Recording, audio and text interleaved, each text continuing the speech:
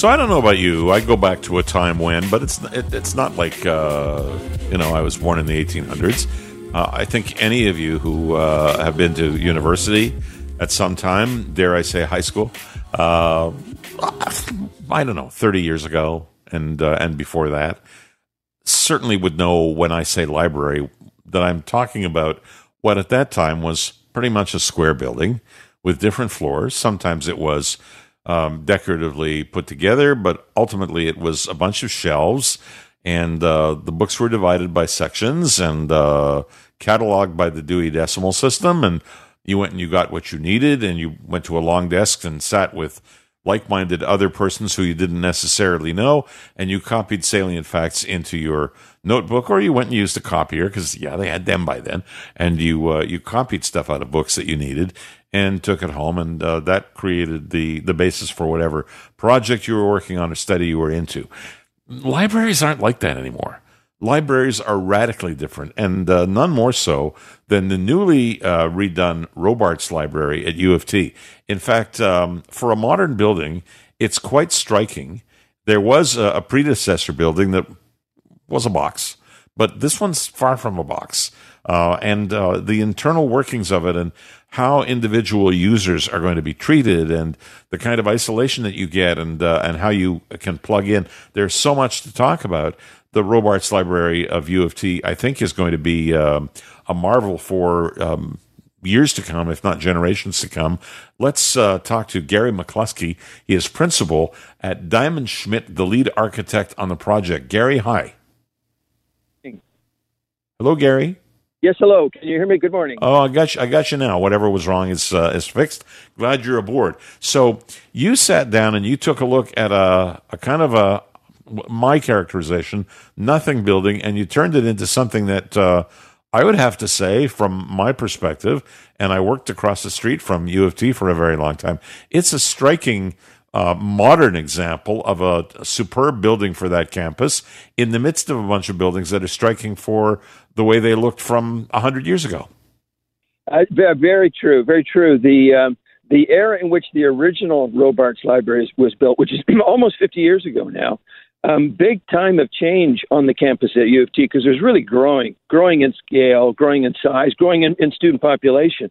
So they were planning to build a really big, and as you know, it's 13 stories high and 4 million volumes, and third biggest library in North America. It's a substantial building, also very large. But as you kind of alluded to, it was pretty controversial in its time, because we use a lot of words like ruggedly elegant, Gothic, collegiate Gothic, and these words you kind of allude to that character of buildings from that era. So that's just another way of saying it looked like crap. It was a tough character, and I think some things have happened to the building over time which have helped it. One of which is U of T. The buildings around it have also grown in scale, as additions have been made over time, so that it doesn't stand out quite as much as it did 50 years ago. It fits into the scale now. But what you're also getting at is that original building was built out of concrete, primarily concrete. The style at that time was called brutalism, which probably has to be one of the better descriptive terms for the style. It is. It's got a brutal kind of character to it. So for us in coming and building this new addition called Robarts Commons, one of the things that we thought we could do, which is pretty simple actually in the end, was kind of turn that inside out and use a lot more glass. Your description of library use, although we're not referencing the book materials as much, the use of libraries is still very much on very big part of campus life. Students are, although they may be accessing a lot of things digitally, they still do want to come and do it in that kind of communal environment of the library. So very heavily used. Yeah, I was going to follow up on that, because the concept of being seated in amongst rows of shelves of books and going and selecting the book or books that you require, that's pretty much gone, because although there are some references, I guess, that you would have to handle physically, most of the stuff you can go online and you can get. And so people working in libraries are people who have business on campus. They invariably are carrying their devices with them because there's nobody who's busy copying from a page to another page using pen and pencil. There's no reason for it to be done in this day and age. And so the concept of quiet may be maintained, but you can design for quietness. And the idea of being in a very bright space that gives you an upbeat lift sounds logical. And looking at the pictures that I'm seeing, and I know our listeners can't see them, you've done nothing but put glass in there, and beautiful it is. It kind of is somewhat reminiscent of today's modern buildings, not to say something like the AGL.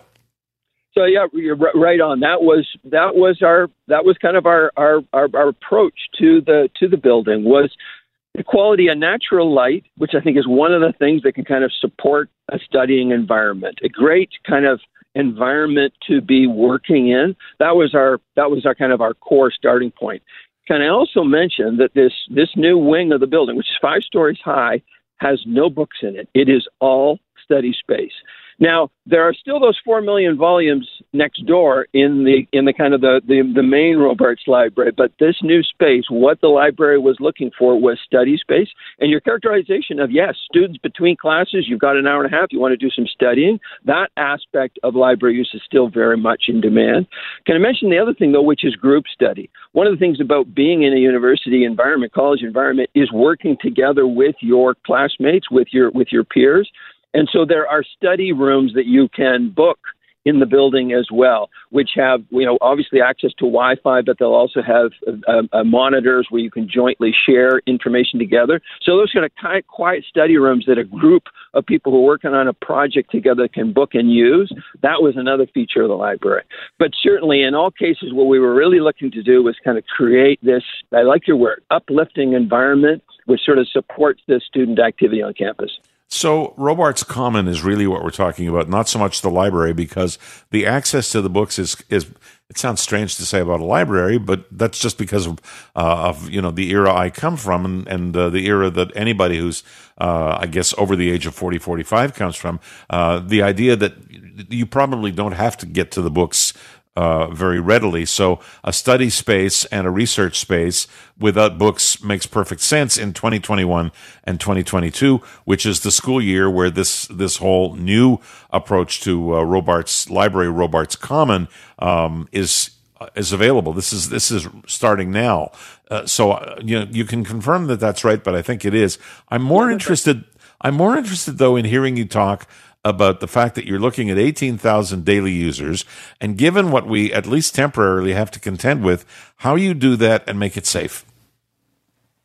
So certainly one of the kind of the key aspects of coming into the library that I think will be interesting and new is at the front doors of this new Robarts Common. And good, you're making the distinction. The Robarts Library building, that's still there, and it's got lots of study space as well. But this new facility, one of the things it does, it turns its face to the west side of campus, so it'll be another access point into the library. But one of the things that it has at the front doors is actually there are 1,200 study positions within the building. On ground floor level is entry. It's the 4 levels above that are where the study spaces are.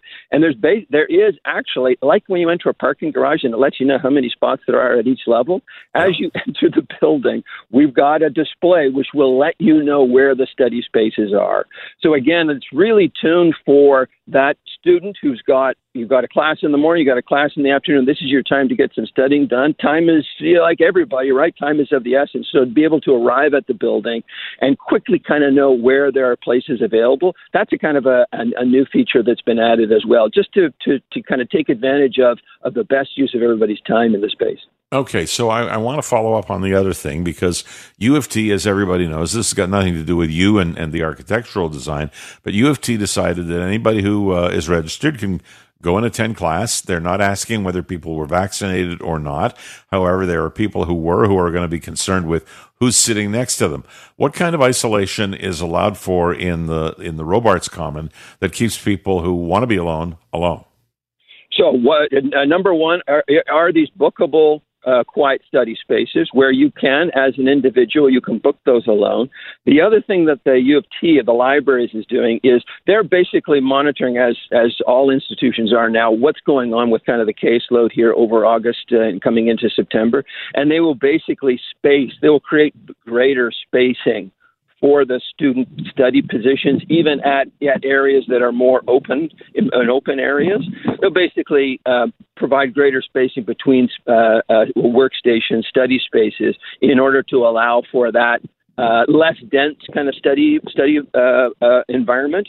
And then over the course of the fall, as we're all going to kind of track here and see what's, I think one thing we've learned over the course of the last year is to be patient, to make plans, and then be able to adjust those plans. So I think as kind of case numbers fall, and there's a greater confidence in the ability for communal activities to kind of continue at greater densities, then they'll add more seating and allow it to kind of head up to its kind of sort of fully occupied design load.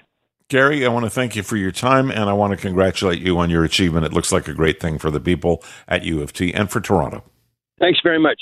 All right, Gary McCluskey, principal at Diamond Schmidt, lead architect on the project being the revamped Robarts Library at U of T, and notably the Robarts Commons. So as you either walk across campus or drive by, that striking glass front will get you every time. Take a look when you get near U of T or on U of T campus soon.